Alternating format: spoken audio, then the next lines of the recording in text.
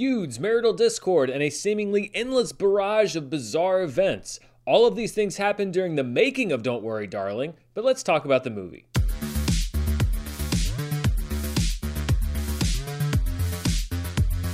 Hello everybody and welcome to my review for Don't Worry Darling, which hit theaters yesterday here in the domestic market. I was on vacation. This is my first video back, which is why I'm a little late in getting my review up, but the trade-off is that I'm going to discuss the movie first without spoilers and then with spoilers, because a large part of my discussion on this movie has to do with what happens in the last act. So if you haven't seen the movie, stay tuned for the first half of this review. If you have seen the movie and you want to talk about what happened, then stay tuned for the second half. So let's get started with the non-spoiler part of this review. Don't Worry Darling is the second film directorially from Olivia Wilde. Her debut feature was 2019's Booksmart, which is a movie that I really enjoyed. Olivia Wilde reteams with writer Katie Silberman for this film. Silberman also wrote the comedies Isn't It Romantic and Set It Up, with an original story from brothers Cary and Shane Van Dyke, whose original spec script started a bidding war back in 2019. Florence Pugh and Harry Styles star in Don't Worry Darling as Alice and Jack, a happy couple living in an idyllic but completely isolated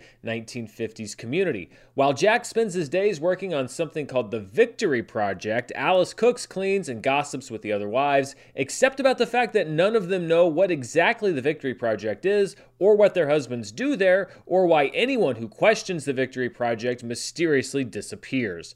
As Alice begins to experience bizarre visions, her fairy tale life begins to crack, and she finds herself at odds with the charismatic head of Victory, Frank, played by Chris Pine in a role that he is perfectly suited for. Jack, it's okay. I'm curious to hear where she's going with this. I won't say much more about the plot without going into spoilers, but I will say that my biggest issue with Don't Worry Darling is the screenplay, and specifically the fact that I think it spends about 75% of the movie's runtime with what would be Act 1, which is that Alice is seeing these strange things, something is very obviously amiss with the Victory Project, and we don't know what, and we repeat that beat over and over and over again. I'm all for a movie that's a slow burn, but there's a certain point. If you're building tension, if you keep repeating those beats, you're actually doing the opposite. You're deflating the tension. And while I was very engaged with what was potentially going on in this crazy town for the first, I'll say 30 or 45 minutes, as the movie kept going on and not revealing anything more, I got a little restless. The last two acts of the movie are squeezed into the last 40 to 45 minutes of the runtime, and then I thought the movie ended at the point at which it started to get really interesting. When well executed, I think that a mystery can entice audiences with questions the first time they're seeing the film, and then reward them the second time they're seeing the movie with all of these different clues that were sprinkled throughout. I don't think that Don't Worry Darling is going to hold up to any kind of a second viewing, because if anything, the reveals of the second and third act make the movie more confusing, not less confusing. And I'll get to some of these specific questions later on in the review. But a lot of the things that happen early in the film are red herrings, but not in the good way. They're there to create an artificial shroud of mystery that the movie isn't able to satisfactorily pay off. Don't Worry Darling is a well-made film on a technical level. The look is really solid. It has a lush and antiseptic look when needed, but also a dirty and grimy feel when called for. It's even more great work from Darren Aronofsky's cinematographer of choice, Matthew Libatique.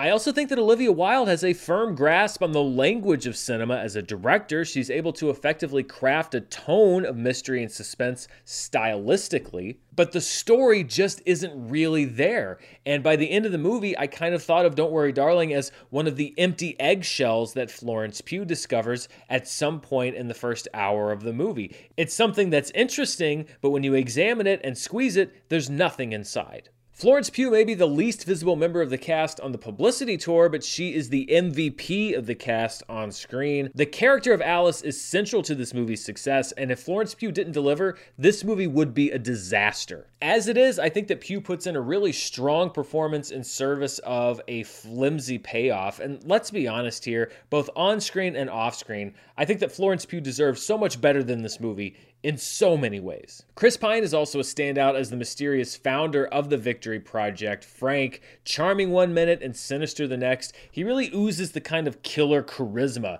that this movie needs. And the best scene in this movie is a kind of delicate showdown between Frank and Alice over the dinner table after Frank encourages Alice to keep asking questions about the Victory Project. He's using all of us. Do you even know what the Victory Project actually is? Have you ever asked? Do you? Is that why you went out there? And I think that this movie would have been so much better if that relationship had been the central one in the movie. If it had been about Frank, the founder of Victory, and Alice, its main critic, and this sort of battle of the wills. We get a little bit of it in the movie, but not nearly enough. And instead, the central relationship is between Alice and her husband Jack, who's played by Harry Styles. Harry Styles' performance is not the disaster that I have seen described elsewhere, but I don't think it's particularly impressive either. He shouts well, but I think he otherwise fails to hit the notes that are necessary to play a character like Jack, who's as eager to stay in Victory as Alice is to leave it. At one point, there is a very extended scene where Frank makes Jack dance for essentially the whole town, and it started to feel like a very cruel metaphor for real life. We see Harry Styles, who is forced to show off his best moves, drenched in flop sweat, for a crowd waiting for him to fail, while at the same time Florence Pugh vents about a genuine grievance away from the rest of the cast. I'm not saying that Harry Styles' performance in this movie is a failure, but I wouldn't exactly deem it a success either. So if you want to stay completely spoiler-free on Don't Worry Darling, then I'll say in summary that I thought that this movie was full of interesting parts that were in search of a hole that wasn't there. Some would say that the movie was hurt by the real-life drama that was surrounding it. I would say that the drama around Don't Worry Darling attracted far more attention to this film than it would have merited otherwise. So those are the last of my thoughts without going into specific spoilers. I'm going to talk about the big twist in the movie, so if you haven't seen the movie or you care about getting spoiled on the twist, now would be the time to exit, because we are going to start talking about the third act, second and third act really, of this film right now. So let's start with the concept of the twist, which is that the Victory Project is actually a simulation and that Alice has actually been pretty much kidnapped and forced to live as this avatar, this 1950s housewife, so that Jack can get to live out his fantasy as the husband who's the breadwinner, who's adored by his wife, when in real life he's kind of a loser. And talking about the concept of this twist, I actually don't have a problem with the idea of it. I think the concept of men taking women, essentially subjugating them, and putting them into this life as the 1950s housewife, I think that is a very interesting idea. It's an interesting concept. It's just that the movie doesn't do anything interesting with it. When it comes to a twist like this, the reveal for me isn't the important part. You can do any kind of plot twist that you want. The follow-through is what counts. Really, when you have a plot twist like this, it should illuminate certain parts of the movie, some of these mysteries that you've been setting up, but I think it actually complicated a lot of them more than they were before. A great example of this is Gemma Chan's character of Shelley, who's Frank's wife. As Alice attempts to escape, Shelley stabs Frank in the chest and she says, "Stupid man, now it's my turn." Which in itself is a shocking moment. You don't expect Shelley to do that. You don't expect Frank to die like that. But when you dig down into it, what does it mean? Was Shelley in on it? Was she resentful of Frank's power? Did she want to run Victory? Was she herself a captive who just broke free? Was Frank running things incompetently? Is that why he's stupid? What is it her turn to do? You could go any direction with this character, but the movie neither provides setup nor answers to anything beyond this one moment. It's a shocking moment with absolutely nothing behind it, and that's largely what I felt about the movie as a whole. Frank and Victory are such interesting characters and concepts that I would have loved to have learned so much more about. What was Frank like in the real world? Is he a rich monster? Is he a poor loser? We hear that he has some kind of a YouTube presence, that he's got his messaging out there to all of these different men. How was this world achieved? Where did the other men come from? Who did they capture to be their wives? We spent so much time in Victory getting these repeat beats of atmosphere and mystery and these strange goings-on, but when it came time to really do the legwork, and when I actually got interested in the movie, what's going to happen to Alice? What's the story behind Victory? What is the payoff to any of these other characters? The movie didn't do any of that work. Olivia Wilde's character of Bunny was actually a great potential foil and a fascinating character. Here's a woman who knew what was happening in Victory, and for selfish reasons, because she wanted to live with her kids, allowed dozens of other women or more to be brainwashed and subjugated for weeks, months, we don't really know, and didn't say anything to anyone about it. All of this is addressed in one scene before we literally race to the end of the movie. And we have people like Bunny and Frank and even Jack that could have been such complicated characters, and yet you leave so much with all of them on the table that it leaves me wanting more, but not in the good way. Not in the way of like, oh, I hope they make another Don't Worry Darling because I was so satisfied with this one that I'd like to know more about this world. More in the sense of, I think they've really squandered this opportunity and left a lot of stuff not told that should have been told. Now, I think that you can end a movie on a big twist. For example, The Sixth Sense, one of the best examples of this. The big Bruce Willis reveal happens about 3 minutes before the end credits roll, but the reason that works is because you realize that they've been setting that up for the entire movie right under your nose, so that when you rewind the movie in your head, you understand how this is a satisfying story. That doesn't happen with Don't Worry Darling. When I rewind Don't Worry Darling in my head, all of the stuff that happened earlier in the movie just seems like a time waster in order to prolong this atmosphere of mystery and suspense, and I'm left with so many different questions. For example, why are these strange things happening to Alice? Is it a side effect of the treatment? And if so, why are she and Margaret the only two that experience it? What's the significance of the red airplane?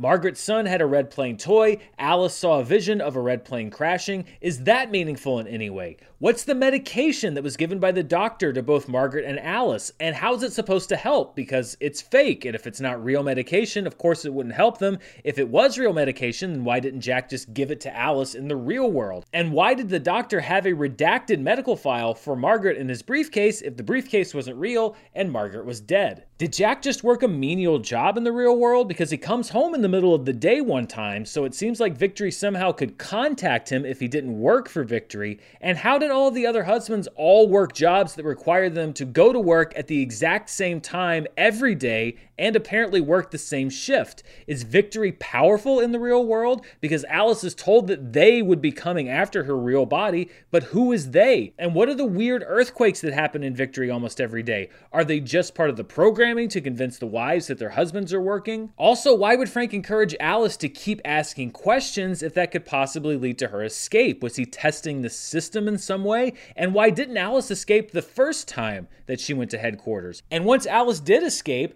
how was she going to get away? She's tied to a bed next to a guy who's now dead. Did they live in an apartment building? And also, did nobody come looking for Alice? Did nobody think it was weird that she disappeared from her job one day as a doctor for some unknown period of time? And what about all of the other women? I'm presuming that most of them are also missing. Did nobody go looking for any of them or make any connection to the fact that they've been kidnapped by either their husbands or boyfriends or weird, creepy guys? Nobody was found. No link was ever found to this program. And let me be clear, not every movie can answer every single question that comes up, or else each movie would end with like 30 minutes of dialogue of someone just looking straight into camera and explaining every intricacy. But great movies are structured and executed in a way that you don't care about the answers to these unanswered questions. They're not critical to the success of the film. Here, I think that these movies aren't complete without the answers to these questions, and yet the movie makes no attempt to answer any of them. And I also want to say that I'm not judging this movie for what it's not. I'm judging it for what it is, which was a somewhat predictable mystery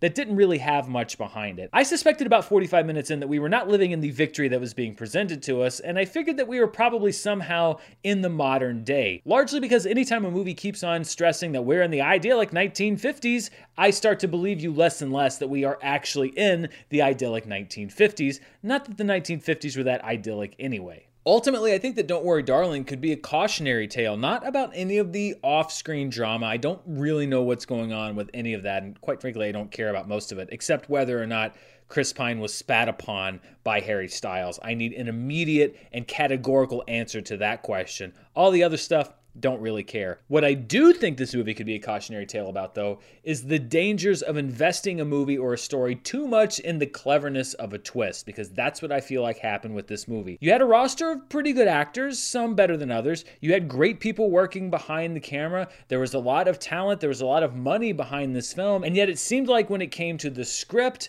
all of the trust went into the twist of the movie and the symbolism of that twist without how it services the rest of the story. You will hear me talk about this in so many different reviews. For me, it is all about story, story, story. No matter what the genre is, if it's an animated film, it could be the simplest story in the world. If it's executed well, I'm probably going to like the movie. It could be the most complicated story in the world. If it's executed well, I'm probably going to like the movie. Great movies almost always are great stories, and that's what was missing from Don't Worry, Darling, first and foremost. It's just another example that you can have everything in the world going for you, but if you're not saying something interesting, then it's going to be very hard for your movie to succeed. So those are my thoughts, both spoiler and non-spoiler, on Don't Worry, Darling. What did you think? Did you already check out the movie? Were there Harry Styles fans in your screening? I've heard reports from all around that there were legions of Harry Styles fans that may have disrupted or perhaps added to the atmosphere for many screenings. That wasn't the case when I went to see the film.